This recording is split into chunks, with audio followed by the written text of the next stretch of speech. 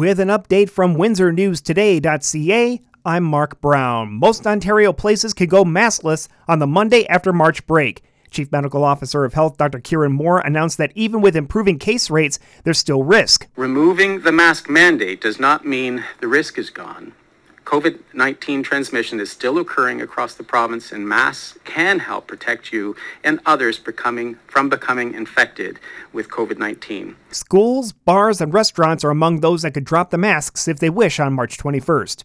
Premier Doug Ford, meanwhile, says he agrees with the timing and that it's time for Ontarians to learn to live with the virus. We have to move forward from this. Like people are exhausted, and the poor kids in those classrooms too. We got to move on. Ford spoke to reporters Wednesday in Brantford. The Windsor-Essex County Health Unit says there were 77 new cases of COVID-19 Wednesday. That could be an underestimate due to testing guidelines. No new deaths were reported. The active caseload is up to 255, with at least 26 people in hospital. Windsor-Essex is among several southwestern Ontario regions getting funding to fight homelessness. Labour Minister Monty McNaughton announced $25 million, with $12.9 million going to Windsor-Essex. The provincial government also announced an additional $6.7 million for Indigenous supportive housing.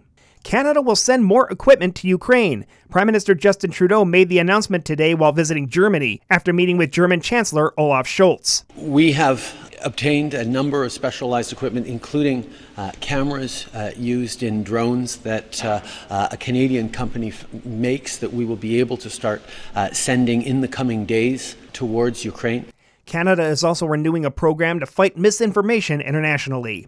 The City of Windsor has provided a list of reputable charities you could donate to help people in Ukraine. These include the Canadian Red Cross and a local Facebook group. The list is on our website with the links. Neither the city nor Windsor News Today are affiliated with them or taking donations on their behalf. In sports, the Raptors visit San Antonio Wednesday night while the Pistons host the Bulls. In Junior B hockey, Leamington travels to LaSalle, and in Junior C, Amherstburg welcomes Wheatley.